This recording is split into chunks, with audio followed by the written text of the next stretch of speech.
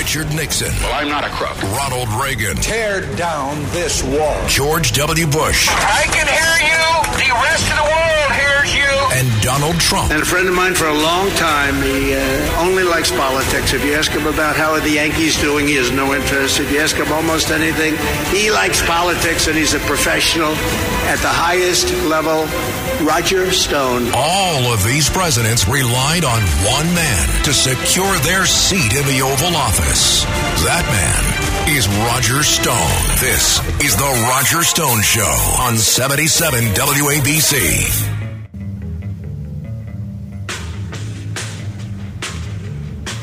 Welcome.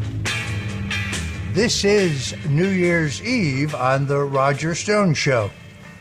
I'm Roger Stone, and of course we're brought to you by 77 WABC Radio, the crown jewel of AM radio, where we're making talk radio great again. For the next 2 hours, we're going to be talking news, politics, history, lawfare, and, well, illegal immigration. But before that, I have a little tradition of my own I want to talk about. On this New Year's Day, I'm returning to a tradition, and for the 15th year, tomorrow, on New Year's Day, I will post my international best and worst dressed list. I undertook this tradition when the late Mr. Blackwell, a Hollywood columnist who produced his own list every year for 48 years, passed away in 2008. Now, I published no list in 2020 because I was gagged from all public content by a federal judge, and I published no list for 2021 because my wife, who had just been diagnosed with stage 4 cancer, from which I'm happy to report she's in total remission, the time just wasn't right. But now I'm back to the 15th year of producing this list. It gets harder every year to come up with a list of the best and worst dressed ladies and gentlemen in the world, and that was prior to the development of the transgendered phenomena in which men wear women's clothes and vice versa. I got to admit that makes it even more difficult. Now, my international best and worst dressed list, which I'm going to tease tonight, give you a little preview of what I'm publishing tomorrow, is not political. As I would note, the late Senator Ted Kennedy was once on my best dressed list. In fact, he was on it for several years. MAGA podcaster Steve Bannon once again graces our worst dressed list this year. The list is nonpartisan, entirely non-ideological, and I have to fight the urge to inject politics into it because, well, as you know, I'm a political animal. Blackwell spent decades reporting on who were the very best and worst dressed people in the world. His scorn or imprimatur could be the kiss of death or the key to the city for an aspiring actress or socialite or business titan, and his withering criticisms could destroy the up-and-coming. We have kept this tradition. I've been writing this list since 2003, but this year will be no different. Now, this past year has been a whirlwind of political, social, and cultural calamities. It's also been populated with some of the best and worst sartorial events around the globe. There have been legendary statements of impeccable taste and utterly shocking crimes against not only good taste, but the basic tenets of true style. Once again, I must remind you that while fashion is fleeting, style is timeless and enduring. Skirts may go up or down, neckties may become wider or thinner, but the double-breasted navy blue blazer with gold military buttons will always be in style. The little black cocktail dress will always look smashing. A seersucker suit is always appropriate between Memorial Day and Labor Day.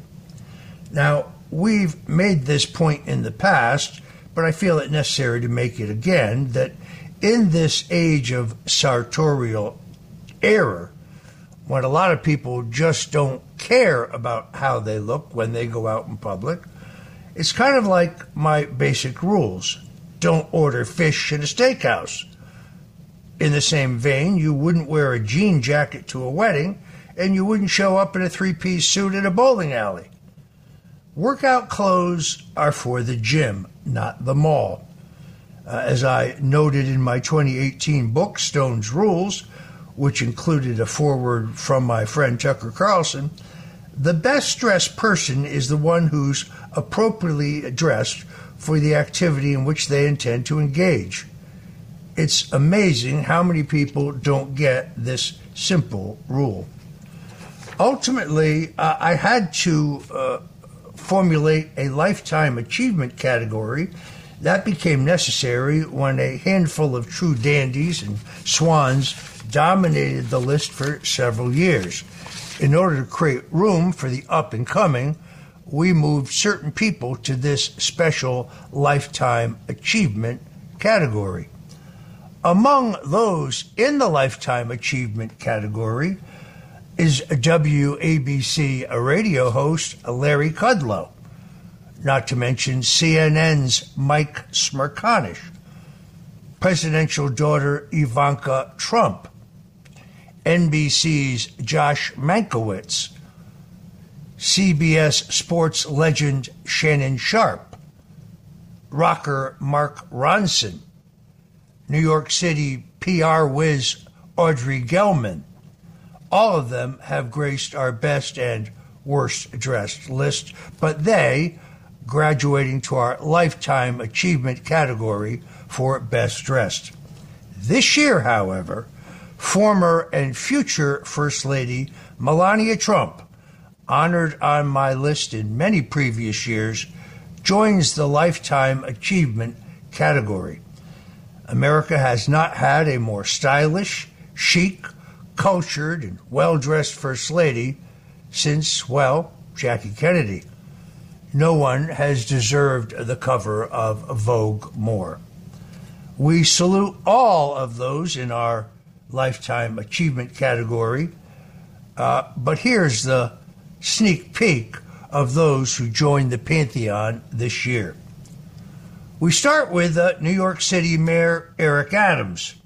Now, while the mayor of New York City may be under fire in a corruption scandal and for the invasion of illegal immigrants in New York City, not to mention rising crime and other issues facing Gotham, it never deters him from being one of the most best-turned-out dressers I've ever seen. His use of the timeless Windsor knot and his widespread collar remains one of his most consistent and clear themes to the public regarding his sartorial grace. Adams has also wisely embraced proper form-fitting tailoring and never allows patterns to clash. Let's face it, like him or dislike him, Eric Adams is the best-dressed mayor of the Big Apple since Bo James. That would be Mayor Jimmy Walker. Also on my best-dressed list, none other than Greg Kelly, right here at WABC Radio. Now, Greg Kelly adheres to the KISS method, K-I-S-S, as in keep it simple, stupid, when he's preparing for a live show, a television broadcast, or his time right here at WABC. One cannot underestimate this approach. We all have moments when we take chances with our wardrobe. I guess that's understandable. But what I like about Greg Kelly is his consistency. He always looks well turned out. Now, a couple of years ago, Greg Kelly said he was contemplating publishing his own best and worst dressed list. He wisely changed his mind, and of course now he's on my list. When he mused on social media about taking over authorship of this list on an annual basis, in all honesty, I told him he could have it when I died. and not before. Along with others on our best dressed list, Marianne Williamson, you may have heard her. She's a Democratic presidential candidate. She's a new age proponent who could easily be the mother at a sleepover, but who implores you to explore the power of mystical crystals. But any way you slice it, she is a fashion and style icon. She has the figure, adventurous attitude, and courage to try the idea of a female pantsuit. And when wearing a pantsuit, well, Williamson puts Hillary Clinton to shame. She wears a suit better than most men. No, Marianne Williamson means business. Now let's turn to some on our worst dressed list. How can I fail to mention Florida Governor Ron DeSantis? When I met this guy, he didn't even own a suit. You can't be governor of Florida and wearing a blazer and ill-fitting slacks all the time. Not only are his presidential ambitions imploding faster than the Hindenburg, but his affection for these bargain bin suits and the Tom Cruise platform shoes or cowboy boots with lifts in them, well, they become a legend of their own. His neckties are tied lazily, usually askew. His suits are too big, and the smile too rehearsed. The only thing worse than his poorly fitting suits may be the waste of hundreds of millions of dollars in donor money in this foolhardy quest for the presidency. But a governor ought to be better dressed. I'd be remiss if I didn't mention First Lady Jill Biden. Apparently, she may have gotten a doctorate degree, but she never studied anything about style or fashion in her decades-long schooling. She favors floral designs that belong on a tablecloth, not on the wife of the leader of the free world. It looks like something that belongs at a family gathering around holidays, but not on humans on the table. Let's face it, the First Lady of the United States should not be wearing kitchen curtains as a frock. Ukrainian President Volodymyr Zelensky, this guy really aggravates me. The leader of Ukraine has spent far too many occasions dressed down as he comes to America hat in hand looking for billions from us as well as other foreign leaders. But you have to wonder, does this guy even own a suit? I mean, the military-style sweaters might make him feel better. Perhaps he thinks the imagery is better. But shouldn't he at least put on a suit and tie when addressing a joint session of Congress? Winston Churchill did. Now, we understand he's in a conflict, but entertaining Hollywood actors and traveling to the floors of the U.S. Congress does not give him the right to dress like a hooligan. We've given this guy billions of dollars. If you're going to come to America to ask for more, couldn't you at least put on your Sunday best? I'd be remiss if I didn't mention Senator John Fetterman. Although he was seen recently once in a suit, the U.S. Senator from Pennsylvania has notoriously possessed the sartorial habits of a hobo. This guy is serving America and Pennsylvania in the United States Senate, but he dresses in a hoodie, sweatpants, and a baggy T-shirt. And the sweatpants are cutoffs. Fetterman tries to play it off as, well, this is just my working class energy. But far from it. I guarantee you, even Steve Doors in the Port of Philadelphia would show more class and show up dressed right for the job they have. Karen Jean-Pierre, the White House Communications Director, God, it's just awful. We understand that her job explaining the merits of the Biden administration is tough, but it seems she spends more time spinning the dismal economic results than she does selecting her outfits for the big event.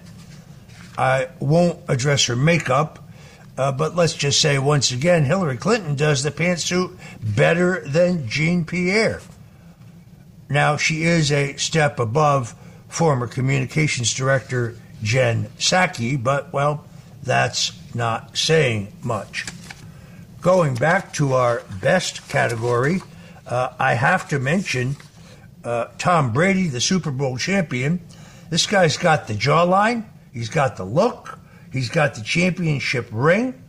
And while it's understandable that many of his public appearances feature him in sports or leisure wear, 2023 has seen this GOAT lean towards a more relaxed James Dean style. But even when he's appearing in simplistic outfits like a sleek black leather jacket matched with a sweater or t-shirt, Tom Brady always looks great. And when he wears a suit, there is none better. If you're just tuning in, folks, this is Roger Stone. This is our special New Year's Eve edition of the Roger Stone Show. And I'm delving into my 15th annual International Best and Worst Dressed list, which I picked up as a tradition from the late Mr. Blackwell. Like many of you, I'm going to miss Guy Lombardo tonight, but I will crack open a bottle of champagne. In all honesty, I preferred to stay home tonight, but, well, Mrs. Stone saw the invitation to President Trump's manse at Mar-a-Lago, and therefore I'm putting on a monkey suit, and we're heading north to Palm Beach tonight. But I'm glad to have an opportunity to give you a sneak preview of my International Best and Worst Dressed list. Charlene, the Prince of Monaco's on my best dressed. Her Royal Highness has spent decades attracting attention for her innovative, diverse, and stunning style, similar to the late Princess Diana, although, sorry, she always will remain far ahead of the curve. Apologies to Prince Albert. This native South American Olympic swimmer has a broader build than most of her contemporaries, but she does not let that stop her from turning heads. You'll see her on page 6, her ability to facilitate between basic bell-bottoms and blouses to a more formal evening gown or any attire for royal occasions demonstrates it's always a matter of being in your very best to be considered in the pinnacle of style or fashion and to make this list. What can I say about Steve Bannon? I think the man chases down hobos to get his clothes. Either that or he's dumpster diving. I don't understand the button-down shirt on top of the button-down shirt or the 6 pens that he has clipped in his shirt. It's kind of a whole fat Johnny Cash vibe that he's got going on, usually all in black. Would it really hurt for him to shave or wash his hair? Unkempt, slovenly, inappropriate. Yet millions follow him on his net-based TV show. So what do I know? In my view, he has a face for radio. Somebody needs to say something to Bill Belichick, the championship NFL coach. Can somebody get this guy a suit? Maybe a proper-fitting tracksuit even? Anything that doesn't make him look absolutely offensive? A lot has been written and said about his lack of style, but what more can we actually say? He looks like a man checked into a Boston motel on a bender, not a Super Bowl winning coach. A couple of special mentions will pop up in this year's list. Charles Payne, Fox TV News, understands that even for the larger man, you can select outfits that minimize your bulk. Charles Payne's well-tailored suits and tasteful neckwear always hit the mark. Actually, no one does pinstripes better. Now, he's been on our list previous years, but one thing is absolutely clear. His personal style is as on-spot as his on-air style. Charles Payne, another year on our very best dressed list. Folks, tune in to the Stone Show for politics, and, well, today is no exception. We bring you a great lineup today. David Schoen, criminal defense lawyer, who represented President Donald Trump in his impeachment, joins us to talk about the efforts to remove Trump from the ballot. Also, the struggle over presidential immunity with Special Counsel Jack Smith. Christy Hutcherson, a leading expert on ballot security, joins us to discuss the crisis on our southern border and what it means for New York City. And then Democratic strategist Hank Sheinkopf joins us to analyze the federal, state, and local political situations. There is literally no one in American politics, and Hank's in a different party than I am, but no one I respect more when it comes to their judgment and assessment of national politics. Before the end of the show today, I'm going to tell you who I like as President Donald Trump's running mate. In the meantime, as you may know, it's only about 2 weeks before the make or break Iowa caucuses. Now, a caucus is different than a primary. In a primary, you just walk in, you vote, and you leave. In a caucus on a cold January night in Iowa, where it can get quite chilly, you have to show up at a meeting, stay for could be a 45-minute to an hour meeting to cast your vote. Now, the latest polls are in Iowa, but I stress to you that polling is hard to do in a primary because it's very hard to determine exactly how many people will turn out.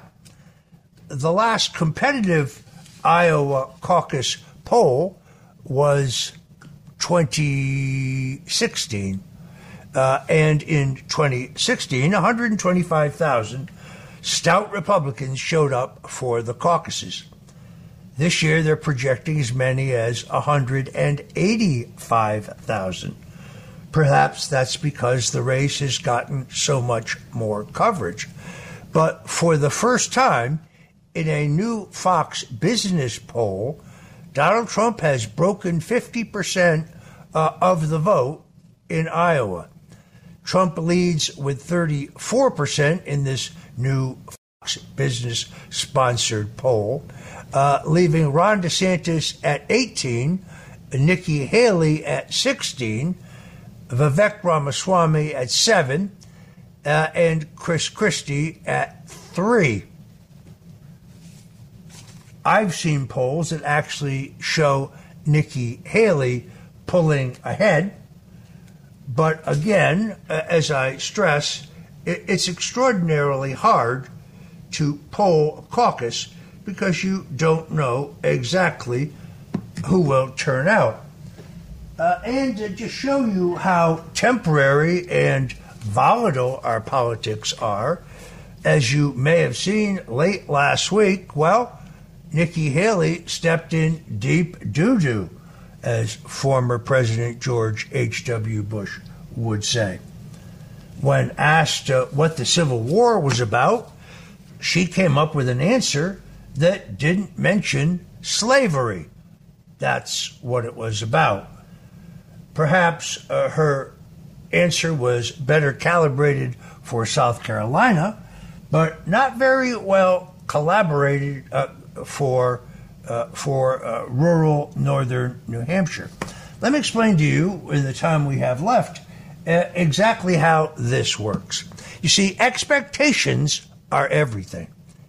In 1964, at the height of the Vietnam War, when New York Senator Robert Kennedy declined to challenge sitting President Lyndon Johnson, Senator Eugene McCarthy from Minnesota stepped forward to launch a challenge to LBJ. And when the dust had settled, Johnson had 54% of the vote in New Hampshire, but McCarthy had 38%. The media coverage said that McCarthy won. Why? Because he exceeded expectations. He was expected to poll in single digits. So it will be, in a certain sense, with Donald Trump. If the event is Trump coming in a solid first by, let's say, 20 points, but if Nikki Haley defeats Ron DeSantis, who is once again expected to be second, well, the story will then be Haley beats DeSantis in upset. Trump comes in first as expected. See how that works? Now, if that were to come to pass, that would give Nikki Haley the big momentum going into New Hampshire's primary, where Donald Trump, once again, maintains a solid double-digit lead. If that happens, it's important to note that almost 8 out of 10 of the DeSantis voters have Donald Trump as their second choice, meaning if the DeSantis candidacy collapses after Iowa, which is what I expect to happen, those votes move to Trump, bolstering his lead. However, in New Hampshire, independents are allowed to vote in the Republican primary. And there is no Democratic primary to distract them. Now, how many independents will actually be motivated to cross over into the Republican primary to vote for a Nikki Haley? Well, that remains to be seen. It's really all about who is second and who is third to see how this race will unfold. Donald Trump, according to a great piece in the Wall Street Journal, has meticulously built a turnout operation in Iowa second to none. Right now, I'm told that Trump and his supporters have identified as many as 90,000 Iowa Republicans who say they will vote for Donald Trump in the caucuses. Remember, we're looking at a turnout of somewhere between 150 and 185,000 people. That should be more than sufficient to win. But Trump is taking no chances. He's going back into Iowa for 3 more campaign stops between now and the caucuses. We also know that Ron DeSantis has basically folded his tent in New Hampshire and in South Carolina and in Nevada and put all of his chips into Iowa. It's make or break for the Florida governor. Nikki Haley, on the other hand, well, based on what I know, she has no turnout mechanism, no organization in Iowa.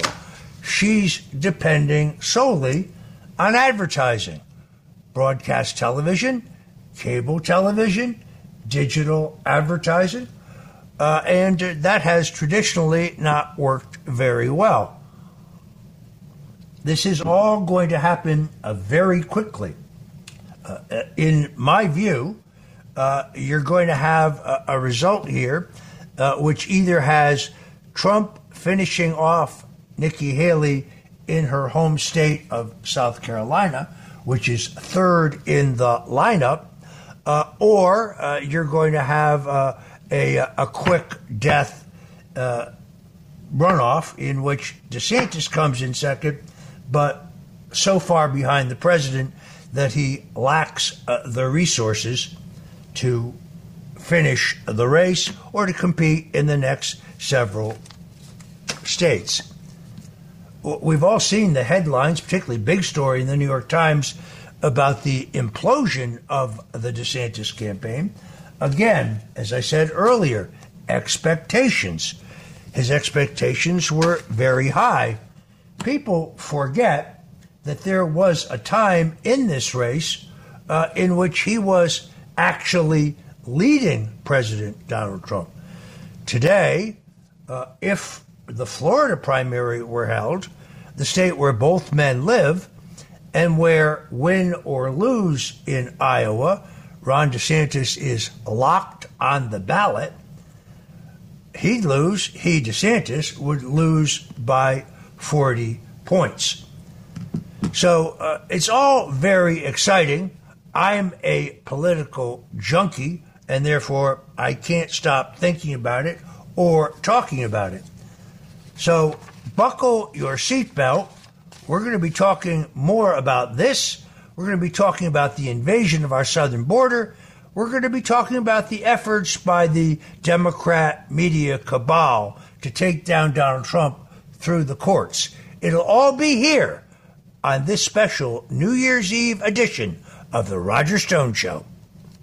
This is The Roger Stone Show on 77 WABC. A man who's gone through hell, but he's kept going, and he's smart, and he's strong, and people love him. Not everybody, but people love him and respect him. Roger Stone. Now, here's Roger Stone. Welcome back.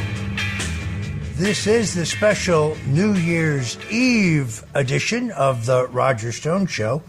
You'll be able to check out my 15th annual International Best and Worst Dressed list New Year's Day at stonezone.com. It's absolutely free. I've given you a little sneak preview of some of them who made this year's list. But now we turn to our meat and potatoes. That's politics. And joining me is a criminal defense attorney, David Schoen, who very ably represented President Donald Trump in one of his impeachment trials.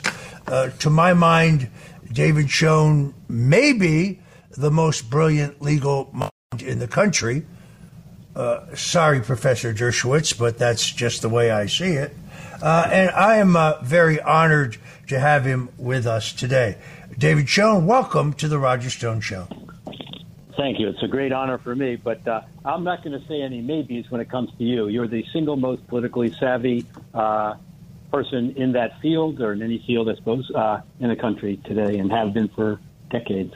Well, we have a mutual admiration society going here, but we got a lot of important questions to get to. Let's start with the news late this week. You had several things happen. First of all, the Colorado Supreme Court moved to or ruled that Trump should be removed from the ballot, but then they stayed their ruling pending either the U.S. Supreme Court taking up an appeal by President Trump or reaffirming the Colorado Supreme Court's decision. You had the Michigan State Supreme Court turn down efforts to remove Trump from the ballot. Then you had a new motion in Maine to remove Trump from the ballot. That means there are efforts underway in Alaska, Nevada, New Jersey, New York, New Mexico, Oregon, South Carolina, Texas, Vermont, Virginia, West Virginia, Wisconsin, Wyoming, and you have appeals now going on in Arizona and Michigan. The argument is somehow that the 14th Amendment to the U.S. Constitution, specifically Article 3, prohibits Trump from being on the ballot. You have argued, saw you on CNN the other day, you have argued very articulately that that is not the case. David, break this down for us. It's a very good introduction. Yeah, you're right. I want to just give you one aside, though, to show how ridiculous this gets. In the challenge in Maine, one of the three challengers made a different argument. He argued that under the 22nd Amendment, since President Trump claims he won the last election, he should be barred from this ballot because the 22nd Amendment prohibits someone from holding office twice. That's just how silly this thing has gotten. But now back to your... And he said, by the way, if President Trump would admit he lost the election, he would withdraw his challenge. These people are playing games with the First and 14th Amendment rights of every voter in this country and every person who would stand for president of the United States. There's no place for this. But, all right, your question is, break it down, the real challenge they're bringing. 14th Amendment, Section 3, says that if someone's been involved with insurrection or rebellion, can't stand for public office. There are many reasons Colorado court got it wrong. The most significant and important and fundamental one is the textual one. It doesn't apply to the President of the United States. If you look at the legislative history, they considered one version had the term president in there as one of the people who would be disqualified if he or she was involved in insurrection or rebellion. They took that out. They specifically mentioned other positions. That's a pretty good indication right there. A second textual reason would be, and this goes back to a case called Griffin's case in 1869. Supreme Court Justice Salmon Chase sat on the case, and he said, this is not self-executing, meaning there would have to be federal legislation in order to enact that. Well, sure enough, Section 5 of the 14th Amendment says that Congress shall have power to enforce by appropriate legislation the provisions of this article.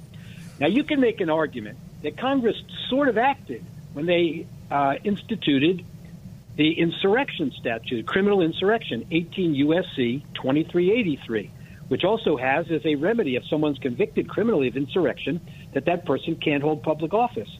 But they never charged President Trump with insurrection. So they're trying to backdoor it here. And what we know for sure is this group of people who's been after President Trump since he took office, Norm Eisen and his fellow travelers, Andrew Weissman and others, drafted model prosecution memos for the Justice Department in each of the federal cases against President Trump. One thing they suggested was bringing a criminal charge of insurrection. The prosecutor knew they could not make out a charge of insurrection, knew the First Amendment challenges that would be raised, and so they didn't bring it. So not only hasn't President Trump ever been convicted of insurrection, he's never been charged with it, and intentionally so. So to now have some Secretary of State or some state court find that he committed insurrection, he not only should have been charged, but he's guilty of it, and therefore he can't stand for president, and the 75 million people or whoever voted last time for him, and maybe more this time, can't exercise their vote for him, would be absolute outrageous breach of the Constitution and the guarantee between that Constitution and Americans. Yeah, it was interesting to me that the Colorado lower court, where you had a very, very partisan judge, and she basically said the president was guilty of insurrection, despite the fact that he has not been convicted of insurrection in any federal court. But she declined the case based on the fact that Trump was not technically an officer of the United States. And the Supreme Court has previously held in their analysis that an officer of the United States it does not include the president or the vice president. So this argument is flawed two ways. One, the lack of any conviction for insurrection, never mind even being charged with it. But secondarily, this statute was designed to keep Confederates after the Civil War from holding federal office, and it specifically does not include the President of the United States. But it's very clever in that the plaintiffs in most of these cases are Republican or independent voters in these states that they have recruited essentially to be straw men, to be front people for this organization, Crew, which they claim has to do with ethics, but which is in fact just a George Soros-funded lawfare operation, helmed by Norm Eisen. You can tell us a little bit about Norm Eisen, can't you, David? Yeah, well, he served as, ironically, he served as President Obama's ethics counsel, and then he made him an ambassador, I think, to the Czech Republic. He has made a career out of going after Donald Trump. He wrote up a 169 or so page treatise with another fellow, basically saying early on in the Trump administration why Trump should be impeached, convicted of a crime, sentenced to prison, and so on. He then had Crew bring a lawsuit against President Trump under the so-called emoluments clause, saying that he had benefited personally through his hotels and so on based on his office. He brought a series of other cases. At the same time, he took a position as investigative counsel for a congressional committee looking into these things, so that any discovery and investigation they conducted certainly would help him in his group's civil cases and all that. He then has written these prosecution model memos and helped others write them. It's really extraordinary for a person to have such an obsession, like Andrew Weissman, with this. And so now we know that Norm Eisen is behind Crew and many of these challenges around the country, and I think he wears it in his group at least as a badge of honor. I think what it reflects is every way possible to deny the American voters their right to vote. And Jerry Nadler said it best, I believe in 2019, when he said, "We can't trust the voters." About as undemocratic a comment as I could ever imagine a member of Congress making. Slap in the face to every American out there. I cherish the right to vote, and I think every other American does. And so Norm Eisen and this group of folks, like a Jerry Nadler, try to find every way possible to not trust the voters and to deny President Trump a position on the ballot so that votes can't be cast for him. And, frankly, I think so, it's heartening, I think, as an American to see that the polls just soar up for President Trump when these kinds of things happen. Because at the end of the day, however one felt about President Trump, positive, negative, neutral before, fair-minded Americans see these as extrajudicial, extra ballot, so to speak, attacks on the institution of the presidency, specifically on President Trump in this case, and they don't want that. They want to be able to have a straight-up, fair election, cast their vote for whoever that's going to be. So the case in Colorado where the state Supreme Court has essentially decided to remove Trump from the ballot, but then stayed their own decision pending Supreme Court action.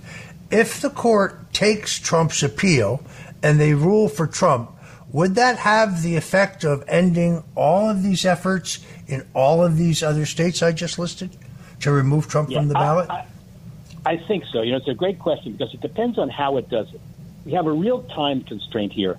Ballots have to be printed, and ballots under the UACAVA, which is the Absentee Ballot Uniform Services Act, those ballots have to go out to overseas folks, military and otherwise, 45 days ahead of the federal election. So we're running up against a time constraint.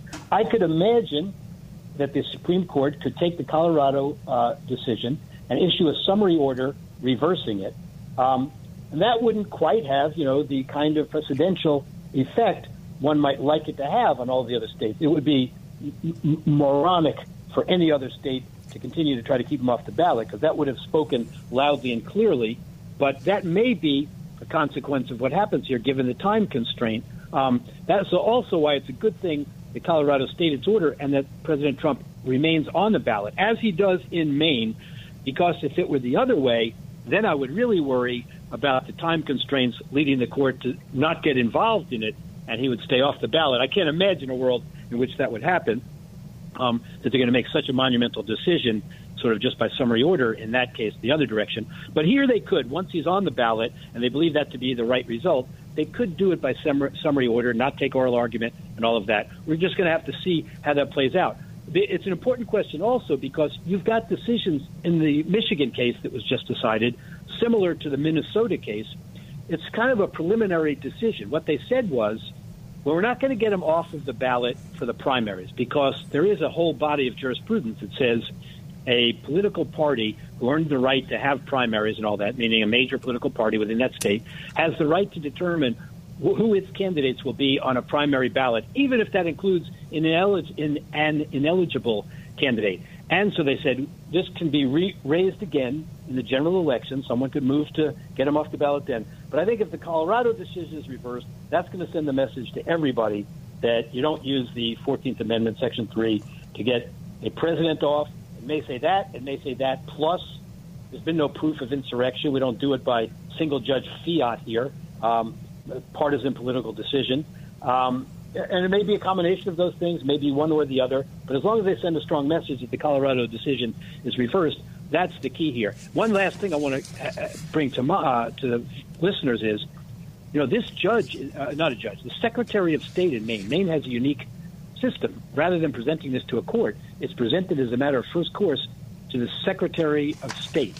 Secretary of State is a Democrat in that state, has issued one after another statement convicting, in her mind, President Trump of insurrection, very negative things. She made now a finding under 14th Amendment, Section 3, a legal issue over which scholars for decades have differed. She made a decision that it applies and that it bars him from being on the ballot. I want every listener out there to know she is not a lawyer. She has zero legal training, and she made this kind of decision with this kind of monumental effect. It's really unbelievable to me. Fortunately, in Maine, they have the right to appeal it to the Maine Superior Court, but then it's got to work its way up. It's a complicated process. That's why I wondered whether the Colorado decision might short-circuit all of this. So turning now to the D.C. case brought by Special Counsel Jack Smith, the lower court judge, or I should say the trial court judge, Judge Chutkan, denied a motion by President Trump in which he claimed that under the Constitution he had legal immunity for acts performed while he was president. He then has the option and was moving towards taking that to the Circuit Court of Appeals in D.C., which is, I've been to that court, that's an unfavorable jurisdiction for the president. But then Special Counsel Smith tried to leapfrog the Circuit Court of Appeals and go directly to the U.S. Supreme Court, thus, I think, demonstrating that his timeline here is political, not legal. He's desperate to have a trial as soon as possible. He wants to have it March 4th, the day before the March 5th Tuesday, Super Tuesday primary, in which the single largest catch of delegates for the presidential nomination will be elected, or should say selected. And the court, the Supreme Court, declined to hear that and kicked it back to the Circuit Court of Appeals. David, what's going on here? Yeah, well, it's also a real mess, and you're 100% right. It had to have been only political to try to short-circuit the process and circumvent the Court of Appeals. The Supreme Court was absolutely right to reject it. The special counsel, so-called, tried to claim that this is similar to the Nixon case in which the court allowed them to circumvent it, but that case simply involved a subpoena, a timely issue about a subpoena in the case, and it considered that. This is the fundamental, what we have here is the fundamental question in the case. So they were right to reject that. He does simply insist on having the trial when it is, and now it shouldn't be. There's another reason this trial really should not go forward in March in any event, and that's because the United States Supreme Court has agreed to take up the question of what the obstruction statute means. That's one of the President Trump is charged with the obstruction statute also. The Supreme Court has granted certiorari to construe that statute. There's no possible way in fairness that President Trump's trial should go forward until that issue is decided also. But the immunity issue is also, a key question. There was no good reason to try to circumvent it. I think that, by the way, the reason that Smith proffered as to why it had to hear the case now is that he wasn't sure that the court could fully consider the issue and decide it within this term of court. There's no reason for it to have to be decided within this term of court. You're talking about a major constitutional issue. Nobody's going anyplace. The court should take its time and hear a full briefing and full argument after it's already been parsed through by the Court of Appeals. It's really abhorrent. But at each step of the way, Smith and the others show that these prosecutions were just brought to try to impact the election. It's inappropriate. It's an abuse of the judicial process. I should point out to our listeners that David Schoen is not a Republican. I don't think he's a conservative. He has really made his name in civil rights cases across the South. And to my mind, he has reached his conclusions based on what has transpired rather than any partisan fervor on his part. This is one of the reasons why I have so much respect for you, David. David Schoen has a Master's of Law degree from Columbia University Law School. He has a Juris Doctor cum laude from the Boston College Law School, and like me, he attended George Washington University for his undergrad. David, the question of obstruction conceivably has an impact on the cases of many of the defendants charged in connection with January 6th, no? That's right. No, it absolutely does. And what does it mean to obstruct a proceeding? What's an official proceeding? And so on. It's all of these issues are going to have to be sorted out. I worry that the court has in its mind the impact of its decision, but there have been other situations we've faced the court in which the impact could be tremendous in terms of sentencing or reversing a number of convictions. And hopefully the court just, does the right thing and construes it consistent with the language that's being used. And so that's one question. But the immunity issue is also, as you've said, a very important issue. And President Trump has said at all times that any actions he took with respect to this election, he believed he was required to take under Article 2, Section 1, Clause 8, which requires him to faithfully execute the office of president, make sure the laws are followed, and defend the Constitution. Article 2, Section 3 also, he takes an oath of office, and he was fulfilling those things. And so some of these people, present the issue as, well, you don't have immunity for life, you're out of office, or they're really misconstruing the issue. He took those actions, whatever actions he took when he was president of the United States. They want to say, well, but he was also a candidate, therefore he took it in his capacity as candidate for the next presidency, next term of office. We don't want courts being in the position of trying to read minds and see which hat someone was wearing at which time. It would be very different if there were so-called crime of another nature. This is directly related to his obligations as president of the United States, one of the most fundamental obligations. People don't like that he didn't, that he thought there was fraud involved in the result, but that's what he was told by people who he consulted with at the time. He firmly believed it. And in terms of, this idea that he was telling Vice President Pence to do something he couldn't do, I will tell you that foremost experts on the Electoral Count Act and election law in general, including a professor from Ohio State, has said nobody really knows what the vice president's role is under the Electoral Count Act. So, these are not. It's a terrible thing to be using the criminal process for this. As much as enemies of President Trump might like to try to make him squirm, or might like to try to use it to keep him off the ballot. But it's terrible that we do this, because you can be sure it's going to be misused against someone else in the future. And by the way, you're right that I don't associate with any political group. I've represented the Democratic Party. I've represented a socialist candidate for president. I've represented the Libertarian Party, independent candidates. But one group I will disassociate myself with forever is what I call the hate squad, that group of bigots who are anti-American members of Congress, starting with Tlaib, Omar, Bowman, and AOC and the rest of the crowd. That I would never have any political allegiance to. That I can assure you. For those who don't know, David Schoen has just returned from Israel. He is a stout advocate for the state of Israel. He's a devout Jew, and he is as outraged as I am at this wave of mindless anti-Semitism that we see manifesting itself, particularly in New York City. The idea that the tree lighting ceremony at Rockefeller Center would be destroyed, one of the greatest Christmas traditions in the New York area would be destroyed by pro-Palestinian demonstrators.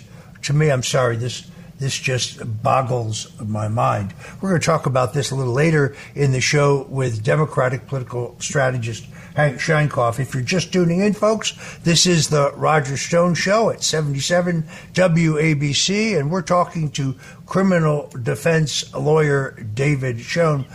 David, former Attorney General Ed Meese and two other legal authorities filed an amicus brief with the court last week in which they challenge the legitimacy and the legality of Jack Smith's appointment as special counsel.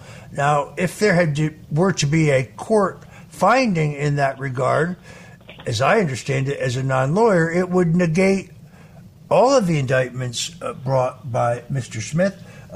Talk to us about what is the case that Meese and these two college professors are making. Right. Well, it's a very important and very interesting constitutional argument. The two professors, Gary Lawson and Stephen Calabrese, are well-respected conservative scholars, not fans of President Donald Trump. They originally raised this issue in a law review article in the Boston University School of Law. Lawson is at BU, Calabrese is at Northwestern. They raised it in 2019 in an article called Why Robert Mueller's Appointment as Special Counsel Was Unlawful. And their point is that the appointment process for a person to have this kind of authority is a different process under the Constitution, requires the president's involvement. And so it's unconstitutional to give the kind of authority to a Mueller or to a Smith that's been given to him, given the subject of the investigation and the potential consequences of the investigation. So now Ed Meese joined that argument and filed this amicus brief. I will say this. The argument was rejected in a D.C. Circuit Court opinion 2019, but it doesn't really analyze it carefully at all. And it hasn't been raised, now as to Mr. Smith. It was raised in connection with the Mueller issue back then. I have to say that I'm hopeful for the legal issue to come to life, really, that President Trump's lawyers raised the issue in their motions to dismiss. And this is not just being raised by way of amicus brief, but Calabrese and Lawson and Ed Meese, of course, are not people to just be ignored. It's certainly not a frivolous argument by any means. And Calabrese actually has an interesting guy. He originally took the position that 14th Amendment Section 3 could apply to a president of the United States. He then wrote a letter of apology, in a sense, in the Wall Street Journal, in which he said he's been convinced otherwise, he was wrong, and that it does not apply. But he's also made no bones about the idea that he doesn't support President Trump in any way. He's looking at this as a legal issue. And I think his reasoning seems quite sound, frankly. We'll see where that issue goes. I think the court's going to have to address it. It's true they could sidestep it and come up with a different rationale for their decision, whatever that decision is going to be. But it's a serious argument. Well, I would hope that President Trump's lawyers would raise this issue in the 11th Circuit in Florida, since it has already been adjudicated pertaining to Robert Mueller unsuccessfully in D.C. As I understand it, it would not preclude Trump from raising the issue in the documents case. In any event, I'll tell you it's a very important point you raised. I will tell you this without violating any kind of privilege. probably the first memo that I wrote on this to the subject of that prosecution raised this issue, that it must be raised in that case, whether it succeeded in D.C. or not. It had to be raised and preserved. So I'm hoping that it was. That was in the Florida case and, of course, in the D.C. case. All right. Unfortunately, we are out of time. I want to thank David Schoen, criminal defense lawyer, represented President Donald Trump most ably in his impeachment trial. Happy New Year to you, David, and many thanks for joining The Roger Stone Show. It's The Roger Stone Show on 77 WABC. Welcome back. This is The Roger Stone Show at 77 WABC Radio. Now would be an excellent time for you to go to the App Store and to download the 77 WABC Radio app to your cell phone so you don't miss any of the amazing talk or entertainment that we have here at 77 WABC.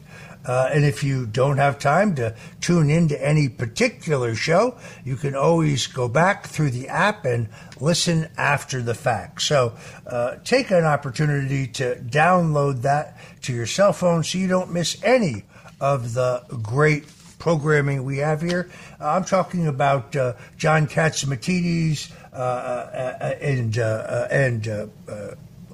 Rita Cosby, their great show. Larry Kudlow on Saturdays, my good friend Curtis Sliwa, the late night rantings of Frank Morano, my old friend Dominic Carter. There is so much great programming here at 77 WABC. You don't want to miss all of it. Folks, reading from last week's New York Post, which says, nearly 250,000 migrants crossed the southern border in November of this year alone, a new high for the month and the third highest total in history. There have been more than 2 million migrant encounters at the U.S. southern border in 2022 and 2023 fiscal years, with U.S. officials warning that this influx shows no signs of slowing. Again, reading from the New York Post, the U.S. and Mexico released a joint statement on the migration crisis last Thursday that was heavy on platitudes and support for asylum seekers, but mentioned no particular action to stop the record-breaking wave of illegal immigration, and even teased the prospect of amnesty for those who are already in the country illegally. Joining us now to talk about this is Christy Hutcherson. Christy Hutcherson is a fighter for truth, light, and the voiceless. She is the founder and spokeswoman for Women Fighting for America. She has extensive experience in the private defense industry, where for over 20 years she was positioned and is recognized as a geopolitical security expert and is a much sought-after speaker with broad connections in the freedom movement. Christy Hutcherson has been a frontline fighter on the issue of illegal immigration. She's one of the few Americans who has actually traveled the entire 2,000 miles of our southern border and hundreds of miles of our forgotten northern border in her quest to understand and fight the scourge of illegal immigration. Christy Hutcherson has led over 100 border missions, establishing her organization, Women Fighting for America, as a clear leader in exposing and fighting the corruption and danger on our borders. Christy is a personal friend of mine, someone who I admire enormously for her courage and her persistence. She has seen firsthand the devastation of illegal immigration, child and human trafficking, organ trafficking, the massive amounts of lethal drugs entering our country, and the atrocities being committed by transnational criminal organizations on our border. Christy Hutcherson, welcome to the Roger Stone Show. Thank you so much, Roger, for having me today. This is such an important topic. So I gave a little bit about your background. Believe me, I pray for your safety on a regular basis. You have really been out there on this issue. Talk to us about your firsthand experiences on our southern border. Yeah, Roger, my personal experience on the border started 2 weeks into the Biden administration. And so this was a premeditated open border policy prior to him taking office in January. We have the proof to prove that through contracts with NGOs, non-governmental organizations, and already putting in place where they were going to take and house UACs, unaccompanied children, as well as single young adult males and family units. And so I started looking at the border. Like I said, 2 weeks into the Biden administration, I flew down with a very small elite team with very special skill sets, and we went into Tijuana, Mexico.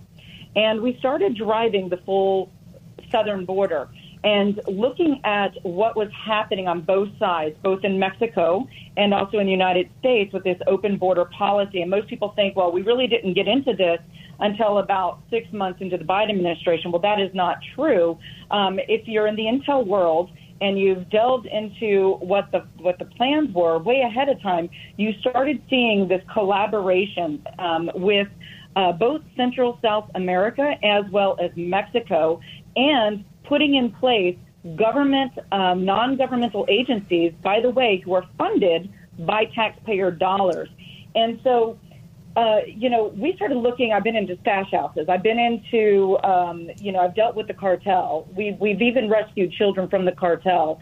And I can tell America right now, we are in serious trouble because we've had unchecked borders, both southern, northern, western, and east coast borders, literally since the Biden administration took office.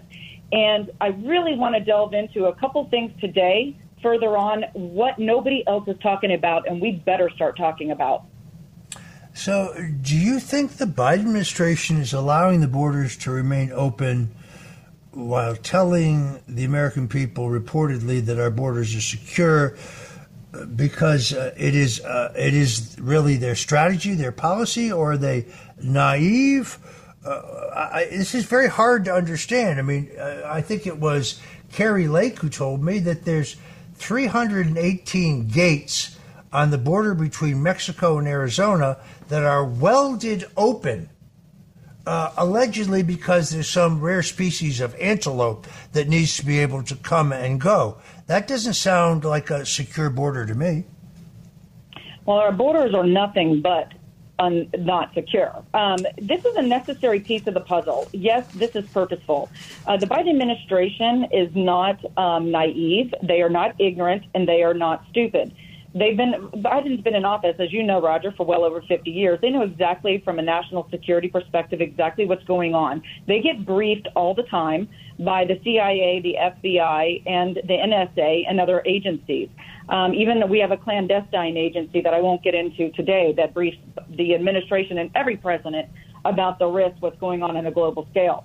So this is a necessary piece of the Biden administration's puzzle. It's the ultimate destruction of America, using what they're trying to manipulate the public opinion into legal methods. These are not legal methods, by the way. We're breaking our laws every day. We have an immigration policy already in place. Most of the people that they're even claiming as seeking asylum, they don't even qualify for asylum. Asylum seekers have to be fleeing persecution and direct threat to themselves and their family. 99% of these people do not even qualify under that. And you're not allowed to country shop, by the way. When you're seeking asylum, if you're in that desperate need and threat for your life and your family's life, you go to the closest country that is safe. Well, America is not that country. These people are flying in to Mexico City, coming up to the Darien Gap. I mean, we're just seeing this. They're manipulating the public, and it's propaganda bolstered by the fake media and the complicit media who want this globalization of the world. We have broadened our acceptance to allow them to come in under the cover of asylum and persecution. And we have to understand that this is Obama's Brown Army back 12 to 15 years ago that he stated in one of his speeches.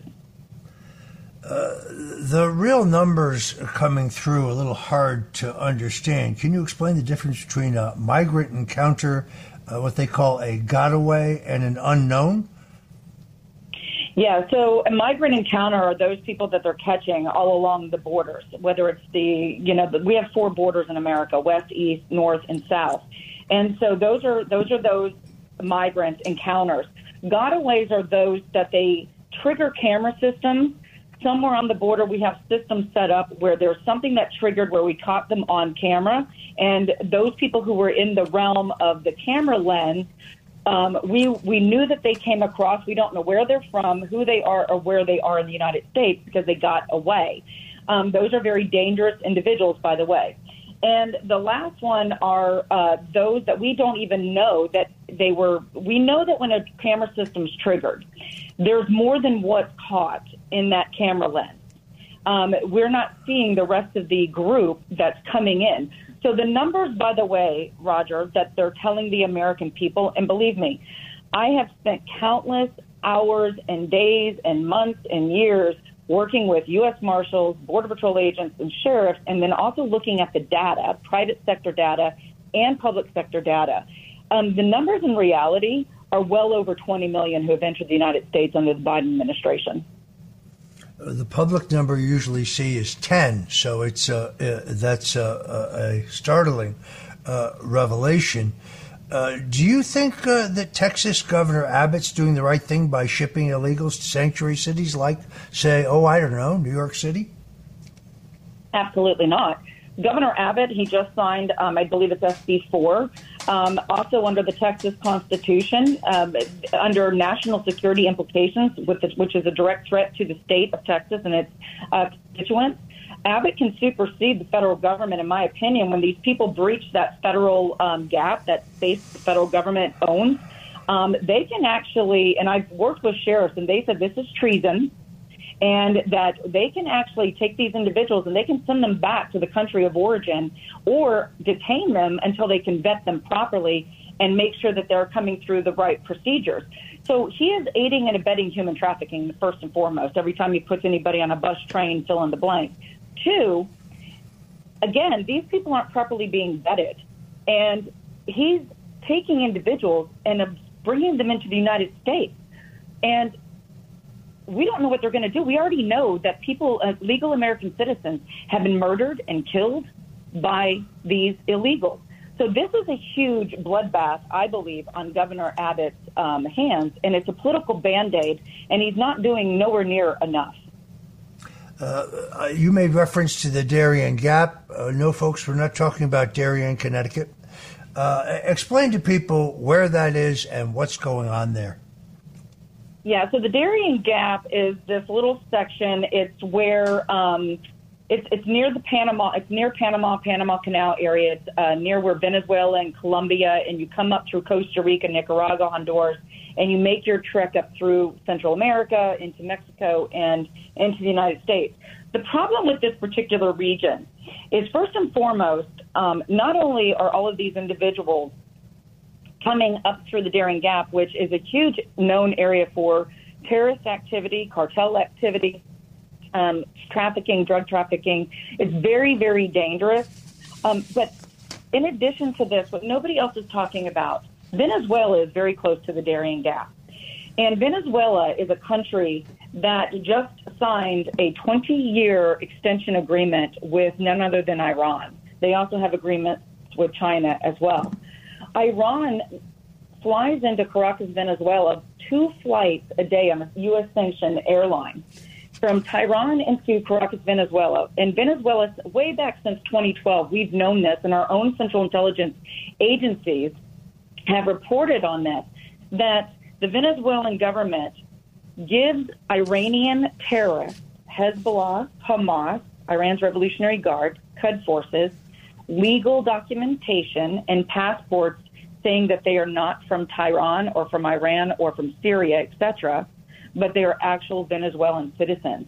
And they give and produce these legal documents. And so it's not a coincidence that you're seeing this huge uptick of Venezuelans coming over. I would venture to say, Roger, intel that we have, most of those individuals are terrorists who are coming in legitimately, and we need to discuss this on a very large scale, and Congress needs to act. This is a direct threat to the United States of America and our sovereignty. I have seen reports that there's a very substantial number of military-age Chinese nationals coming into the country at the Darien, or coming into the hemisphere in the Darien Gap. There are Chinese, Russian, and all of them. All of the above are coming in. We do not have a closed border. We do not have a secure border. This is an invasion, make no mistake. And I want to talk to you a little bit about what happened on October 7th, because unfortunately America is going to have terrorist attacks, multiple. We already know that Christopher Wray has already testified just before Christmas. Every single red button has been pushed. They are actively right now trying to track down, that I know of right now, over 50 known terrorists who they know through the chatter and that they've heard through the intelligence that they have a direct threat right now to carry out jihadi attacks on U.S. soil. We already know that there's terrorist cells here. I've already identified 3 of them right now in Central America. Kansas is one of those, by the way. There's also an organization, Roger, called the External Security Organization, or the ESO. Or they're best known as in the world as the Unit 910. They are referred to as the Islamic Jihad organization ran by Hezbollah. It is their clandestine black ops branch and intelligence wing. These guys are very dangerous. They compartmentalized units. They're responsible already for overseas terrorist operations, mainly against Western targets in Israel. The unit acts on long-range strategic arm of Hezbollah and Iran. They are here in the United States right now. The U.S. State Department, Roger, knows more than 60 other countries and organizations, including the EU and the Arab League and the Gulf Cooperation Council, have designated this group as foreign terrorists. And we know that they are operating currently right now in the United States of America.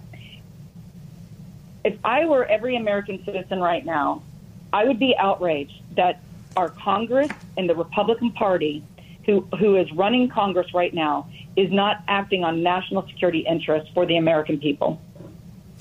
Folks, if you're just tuning in, this is the Roger Stone Show on 77 WABC Radio, and we're talking to Christy Hutcherson, who is the founder and spokeswoman for Women Fighting for America, but more importantly is widely recognized as one of the foremost experts on border security. She's actually been there, one of the few people to travel the entire 2,000 miles of our southern border.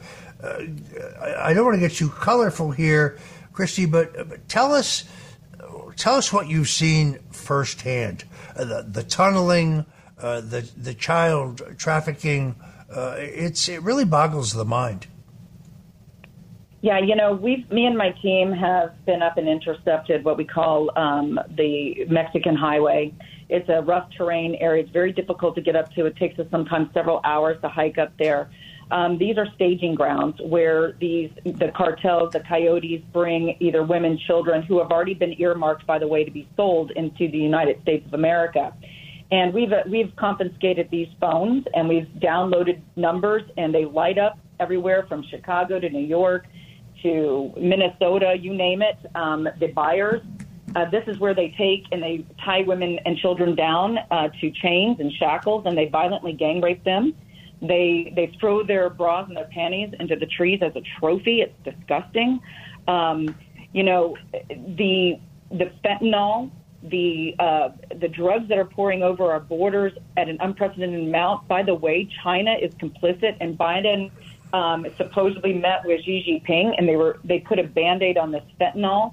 No one's holding them accountable for killing hundreds of thousands of American lives over the course of the last 2 years just in the fentanyl.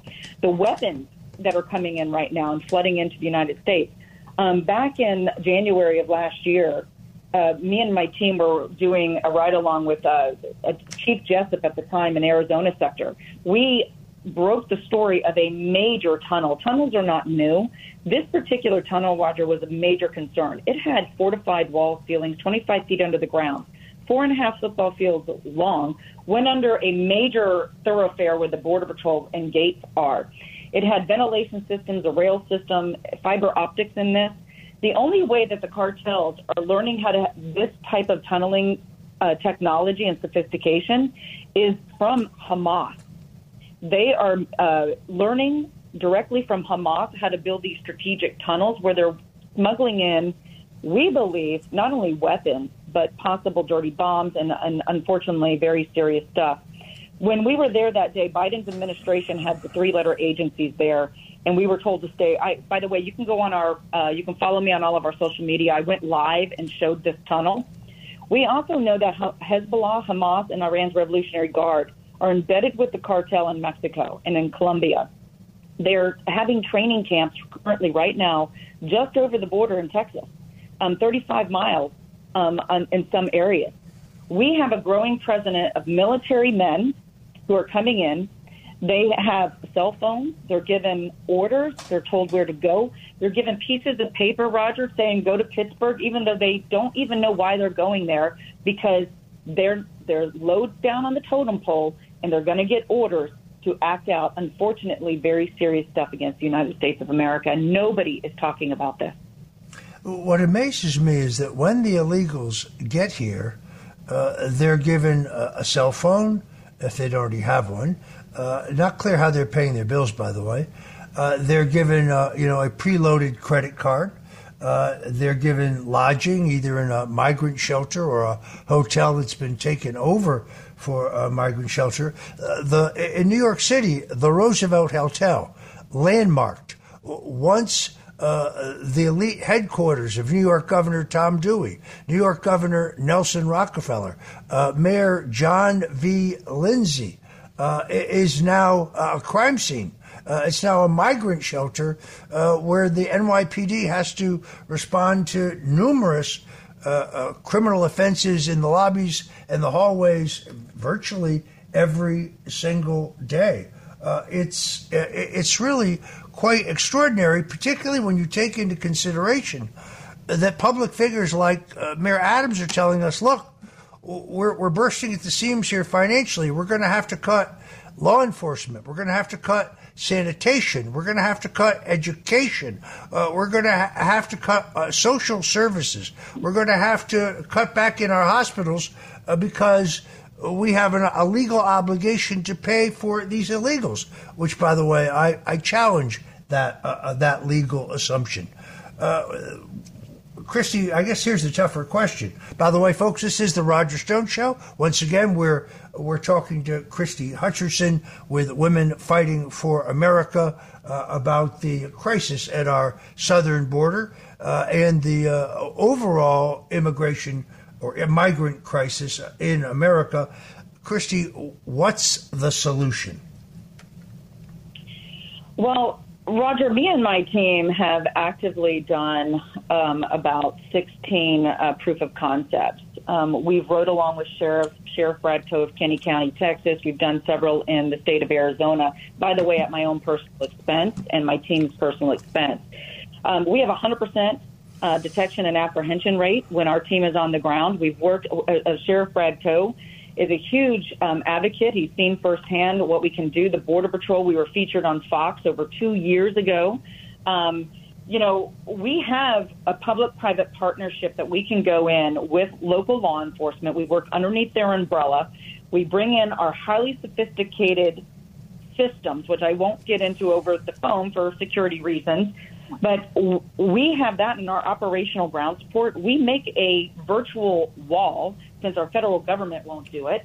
And we are the stand between all of this illegal activity, the drugs, the fentanyl, the terrorists, the murders, the rapes, all of those things can be stopped pretty quickly, by the way. You have to have the political will to do it. I just briefed a senator in the state of Texas and gave him this proposal. And it's in his hands. Again, Governor Ducey at the time of Arizona, me and my team went in and briefed him. And they rejected it, and because they don't want closed borders. It's really that simple, Roger. But we do have the solution. You work with public-private partnership. You become the secondary force of our law enforcement and our military, and we close down and shut down the border with a virtual wall, basically. And you know what, Roger? You are right about something. What the news media is not telling America either, there's so much criminal activity going on because of these illegals. The uptick in crime has gone up exponentially in these things, especially in these sanctuary cities. The rapes, the murders, they're keeping it really underneath the radar. And the private entities like Catholic Charities, Bethany Christian Services, all of these NGOs, they keep it internal and hush-hush because they don't want this to get out into the secular media. And not only is America at risk from criminal activity going up, but this is also designed to collapse our economy because we cannot sustain this, like you said. We are getting our own systems replaced, whether it's the education system, whether it's the hospital systems, first responders, etc., because we're having to pay billions and billions of dollars for all of these illegals who don't, by the way, and I agree with you, Roger, they do not have any protections, in my opinion, under the laws of the United States of America. They're illegally here. They broke into our country illegally, and they should be treated as such, illegals and criminals. I think the mayor of Chicago kind of blurted it out yesterday. He basically said that the current situation in his city is unsustainable, that they just don't have the finances or the infrastructure for it. But then the answer that he gave, which seems to me to be ridiculous, is we just need to grant all of these people citizenship. In other words, so they can vote. Looking at this from a strictly political point of view, they say, well, if you believe in the replacement theory, that's racist. I don't know how you could not understand the political agenda here. They are flooding the people with illegals. They're giving them all these government benefits, and it changes the face of America, but it also changes the face of the electorate. Christy, we're almost out of time. Tell people where they can go to your website to learn more about Women Fighting for America and how they can support your efforts, and also tell them where they can find you on social media.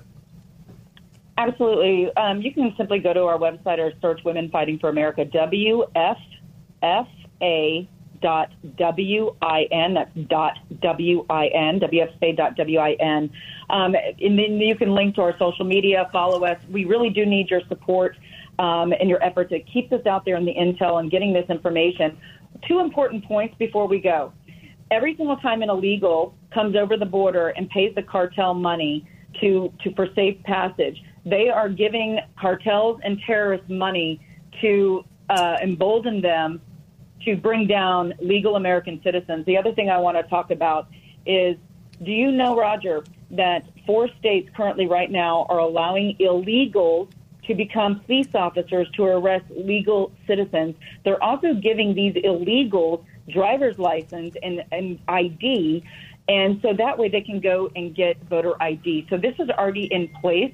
So if you think 2024 is going to be a fair, free election, buckle up, America, because if we don't close our borders, extract these people out of this country, and if the Republican Party doesn't get a backbone and stand up and start impeaching and removing these people from office for high treason, we are going to see America not in the same light come next year.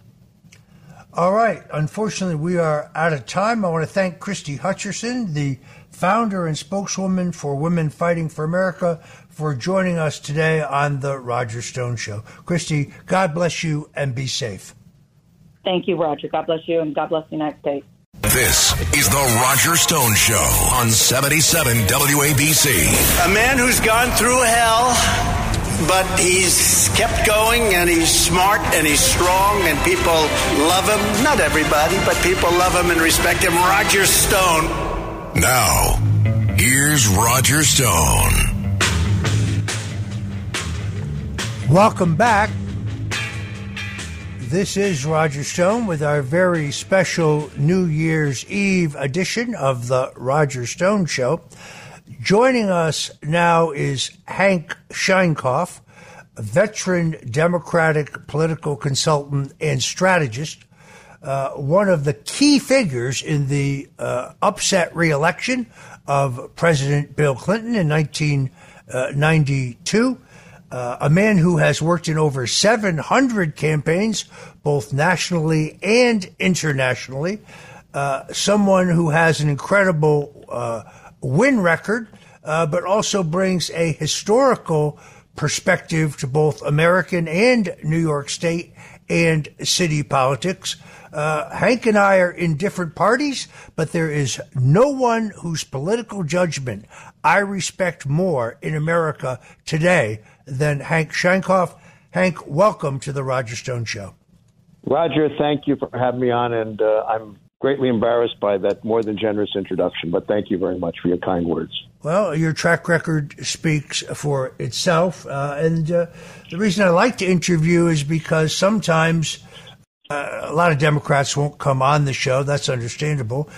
Those who do always have their partisan hat on. The thing I like about you, Hank, is that you're brutally honest. You don't color your analysis with your preferences.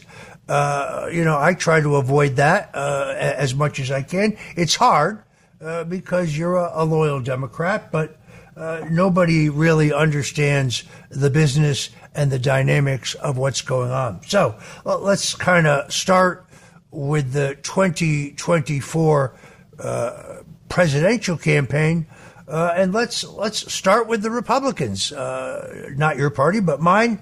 How do you see this unfolding? Well, if I were working for Nikki Haley, I'd be putting a lot of money into New Hampshire. I'd be doing a real field organization on the ground and try to create some kind of an upset. And I would hope that I come within, less than double digits behind Trump in New Hampshire. And that would be a great win for me were I her. And I can see how you do that kind of campaign. It's about organizing, going door to door. I know she started it, but if she hasn't started, she should have started a long time ago. Absent that, Donald Trump's the nominee. And the question then is what happens in November of 2024. And today, based upon the polling data we see, Donald Trump is the president of the United States come January 2025. To what extent do the results in the Iowa Republican presidential caucuses, which take place really 15 days from tomorrow, impact New Hampshire? I think they have a significant impact for different reasons. I think they balance off New Hampshire. What do I mean by that? Evangelical Christians and others in Iowa will likely put their muscle and strength behind Donald Trump, which will give him a boost going into New Hampshire. Now, more moderate, I don't like moderate, but more traditional Republicans in New Hampshire who like to give surprises to people might bring it a lot closer to New Hampshire than people think, regardless of the Iowa outcomes, because the nature of the populations that are voting. Much more conservative, much more centrist, much more middle America, much more evangelical, much more like the MAGA Republicans. And New Hampshire probably is, by its very nature, is kind of a different kind of place, I think, Roger. So if it's a wash, if it's a knockout in Iowa for Trump, it may not be a knockout for for Trump in New Hampshire. There is the difference. Does Nikki Haley have to beat Ron DeSantis, the governor of Florida, in Iowa to get the kind of forward momentum she needs to score in New Hampshire? It would appear that way. She's got to appear that she's got a shot. And the only way she gets a shot is by getting past DeSantis. Absent that, it's hard to see how she has the momentum going into New Hampshire, even if she's organizing and making it work. It's just why? Because the field is so stacked for Donald Trump. His numbers are, unless pollsters are complete idiots, and sometimes they tend to be, but unless, it's just going all his way. DeSantis thinks that he's the only one that can get even close. Nikki Haley has to make that untrue in a very significant fashion. Yeah, I think DeSantis has made a giant mistake in setting his expectations much too high. I'm reading in the New York Post 2 Saturdays ago, he says he will, quote unquote, win Iowa. Well, to me, Wynn is coming in first. Wynn is getting more votes than Donald Trump. Yet, and I admit, and I said it earlier in the show, polling within a caucus dynamic is a little different, a little harder, but it's not so difficult that you can overcome a 30, maybe even a 40-point gap. So I could see if Nikki Haley beats Ron DeSantis. Now, recognize DeSantis has visited 99 counties. He's MIA in Florida. We have an insurance crisis in our state. We have a utility rate crisis in our state. We have a rising crime crisis in our state. But our governor is absent. He's in Iowa running for president. He's folded his campaign operations in New Hampshire, in South Carolina, and in Nevada. So this is really do or die for him. I'm sure you read that great long piece in the New York Times by Maggie Haberman and others about the cluster F of that campaign, which goes down in history as one of the great disasters of all time. I mean, they burned through tens of millions of dollars and don't seem to have much to show for it. It is my assumption that if DeSantis cannot win Iowa, come in first, that his candidacy is probably done. What do you think? I couldn't agree more. I think that his expectation levels are too high. The candidate campaign they've run is disastrous. If he gets even close, I mean, if someone decides to go after him on the present situation in Florida, particularly on insurance, he's done. He'll be the Gavin Newsom of the Republican Party. If Gavin Newsom shows up, should that become a possibility, California kills him. DeSantis gets within shot. Florida's problems right now kill him. So he's run a bad campaign. The only people that have benefited here really are the political consultants who've walked away with huge amounts of money. And he's not created a national base of significance. It does not appear that way. His numbers are not great. A lousy campaign. Haley's within shot, although this Civil War gap could be very serious for her. But we'll see. I just don't see how he gets out of this alive, frankly. And I don't see how he gets within shot at Trump. It just doesn't. It doesn't smell right. If I were him, I would probably save my money and buy a house. That's what I would do.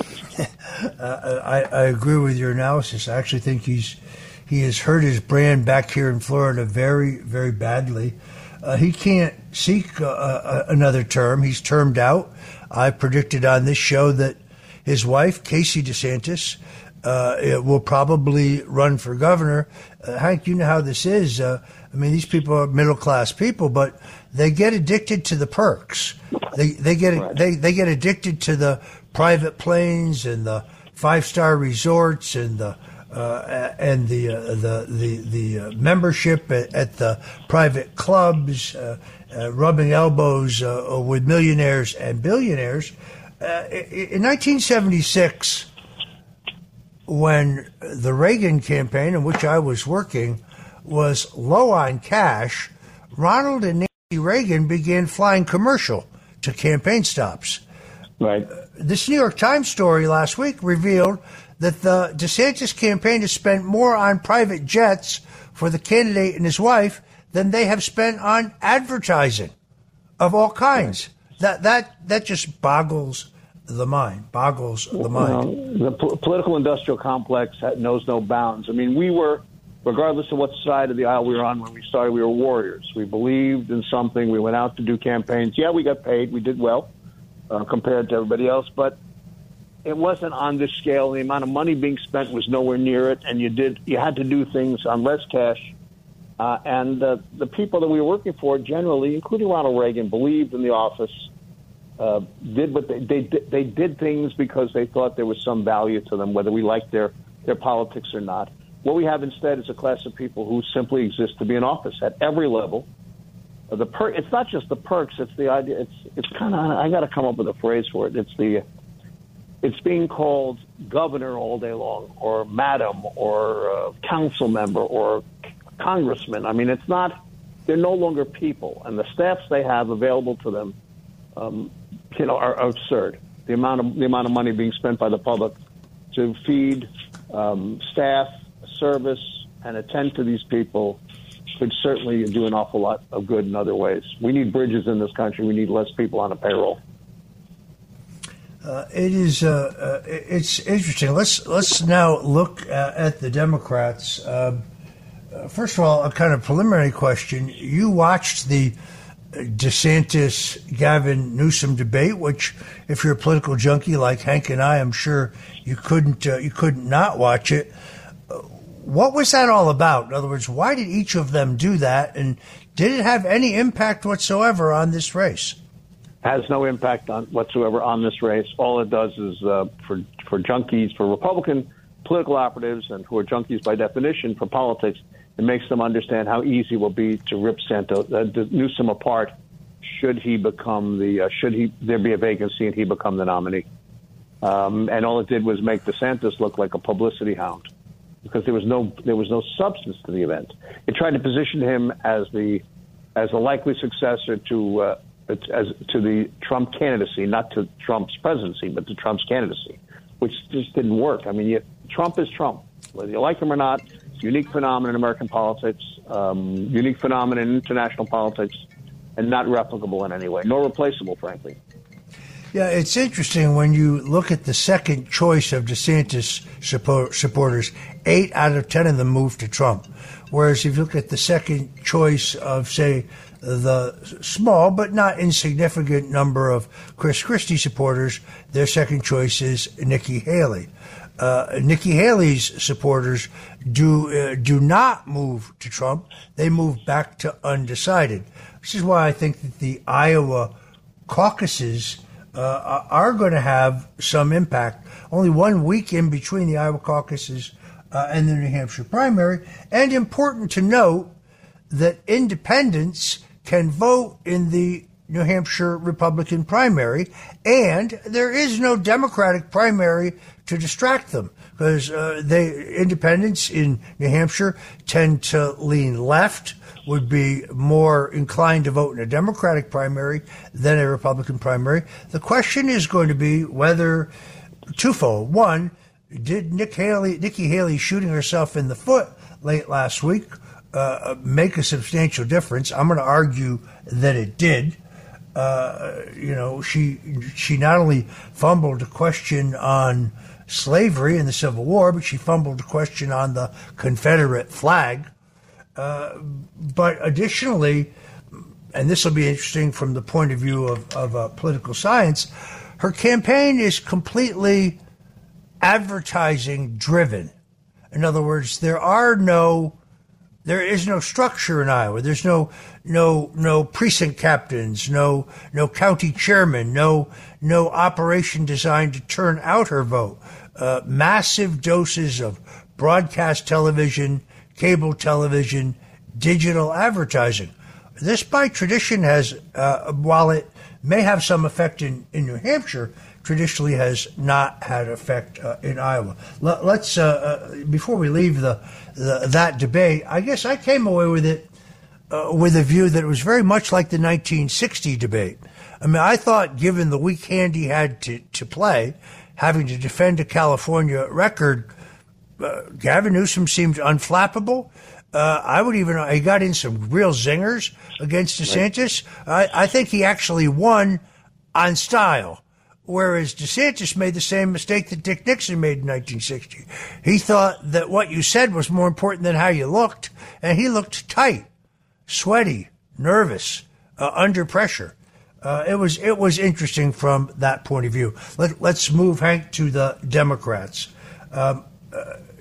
Are you certain Joe Biden will be the Democratic nominee for president? I am certain today. I'm not an insurance actuary. That's not my business. What I do know historically is that no one gives up the presidency of the United States voluntarily. The last time that someone gave it up voluntarily without being under pressure was when Lyndon Baines Johnson in 1968. And he even cushioned his leaving by saying he wouldn't accept the nomination of his party. He will not seek, nor will he accept. was about his party first and the presidency second. You know, it's kind of interesting. Why would someone not want to be the most powerful person in the world? Anything a president does has an instant impact. I saw it myself in the White House. It's not something you give up easily, and it is the place that everybody in the world wants to be. So I don't see that. I don't see him leaving under any circumstance. I just don't think it happens that way. Don't you think professional Democrats are concerned about not only his inconsistent, shall we say, performance on the stump or in public, the impact of his policies, rampant inflation, high energy prices, the possibility of World War III, and particularly immigration and its impact on the states and cities? There has to be great nervousness within today's Democratic Party. There is no question but that Democrats are nervous, and the blabbers, the professional blabbers, who live by blabbing and sourcing to reporters of consequence, are busy. You know, they haven't had a moment's rest. Can Biden explain the national condition? He can't unless he faces Donald Trump or someone that the polls would indicate he has some chance of beating in high intensity and highly driven high electoral vote states. Absent that, it's a problem. I mean, who else runs against him? Who else wins that? And it depends, frankly, on the status of the legal cases that the former president might be facing at any particular moment. So I think that there are a lot of intangibles. That's the way that he wins, that Joe Biden wins. If not, if there were another Republican in place, it's likely that he would have a much more difficult time winning, would be my hunch. Yeah, you definitely have a situation in which we get, if we get a Trump-Biden rematch, both men enter the contest with very intense bases, but also very both extremely polarizing. You and I talked. Go ahead, Roger. But hold on. Let me just add this. Not to interrupt you. Forgive me, but to put this in context, it is the changing nature of the Democratic Party and the stability of the Republicans over the last two cycles, frankly, that tells the tale. The Democrat Party, both parties are in trouble for different reasons as entities, but the Democrats are in much more trouble right now. They have a standard bearer, Joe Biden, who is in his 80s, making him out of touch with generationally with large segments of that party.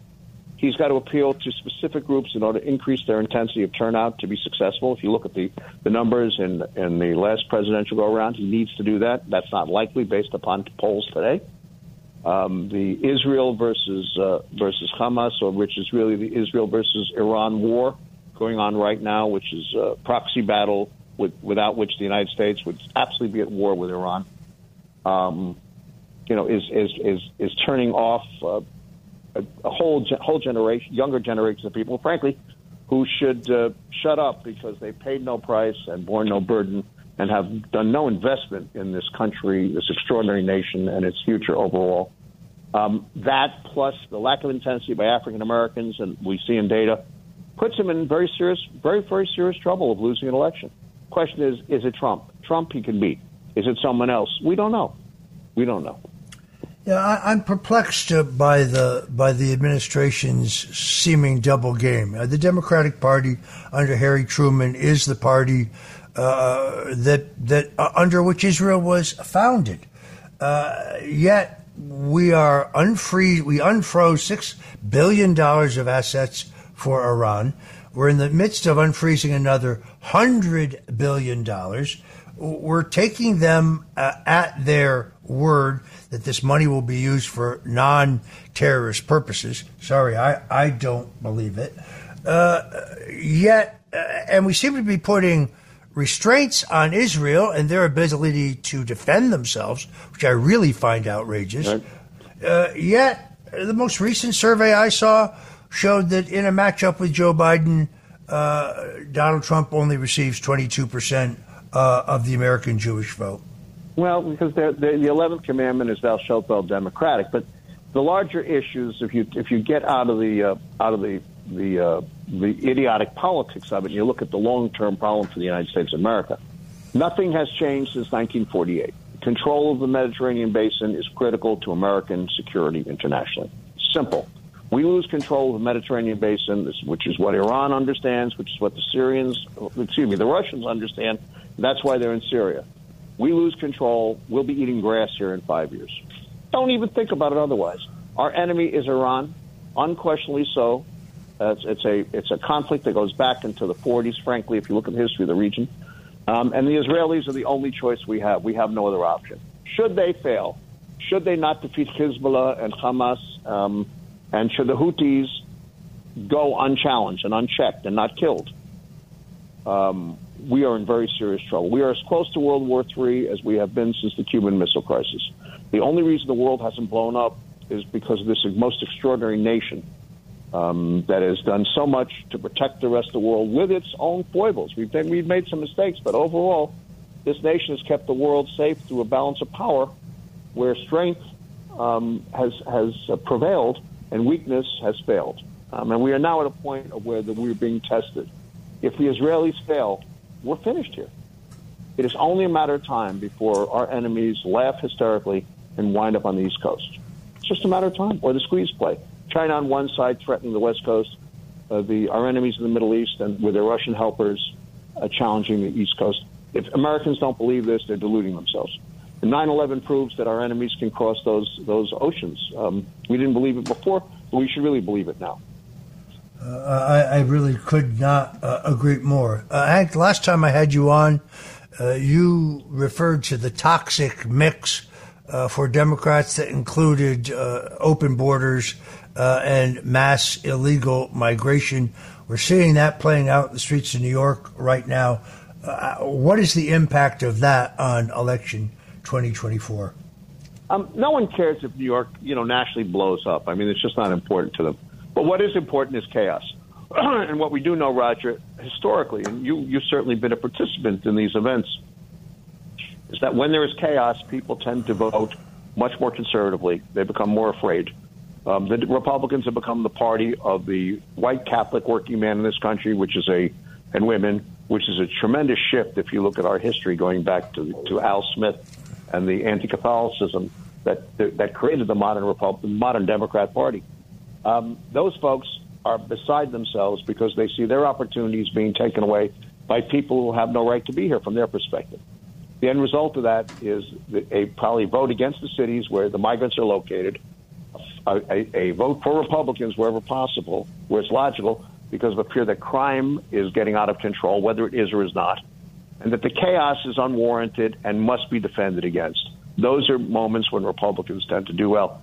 Ask Richard Nixon, may he rest in peace, where, Nixon's the one. Those ads of 1968 became the benchmark for ads of the future, because that campaign created the negative ad as we know it. So that's where we're going. That chaos will be the subject of independent expenditure campaigns across the country by sources with all kinds of money going into 2024. We haven't even begun to see it, but that chaos is the thing that could, frankly, undo Joe Biden and undo Democrats. The Senate certainly in play for the Republicans with an advantage there. The U.S. Senate, the U.S. House, a toss today. You'd have to give it to the Democrats. But who knows what will happen if the chaos, in the sense that things are out of control, largely a product of the migrants, continues. It does seem to be, as you put it, a toxic mix. Because all politics is local, let me pitch you a curveball. Mayor Eric Adams seems to be mired in various problems. There's a corruption scandal. There's a crime spike. There's illegal immigrants destroying his budget and causing chaos in every borough. I stress for this broadcast that there are no charges against Mayor Adams. No, he's not been charged with any crime, nor has he been convicted of any crime, but these stories are not good. And then I saw in the New York Post a story of a poll, because in the event that Adams had to step down, you would not have Republican and Democrat primaries the way you normally would have, but in a special election, you would have what they call in California a jungle election, in which everybody of all parties runs at the same time. And the poll that I saw showed former Governor Andrew Cuomo with the largest number of votes. Is a comeback by Andrew Cuomo, who has $60 million in campaign funds in the bank, is that a real viable possibility? It is an absolutely viable possibility, and it depends to a large extent, like all possibilities, on the kind of campaign would he run, were he to be in play. It has to be a campaign that says, look, and this is only should the incumbent Mayor Adams, unfortunately for him or for whomever, not be in office at the time because of who knows what. I don't want to speculate on that, but should that be the case, Andrew Cuomo's argument is a very simple one. Look, it's 2024. I'm running for this office. We have real problems. We've got a budget problem. We've got a spike in some kinds of crimes. People feel uncomfortable.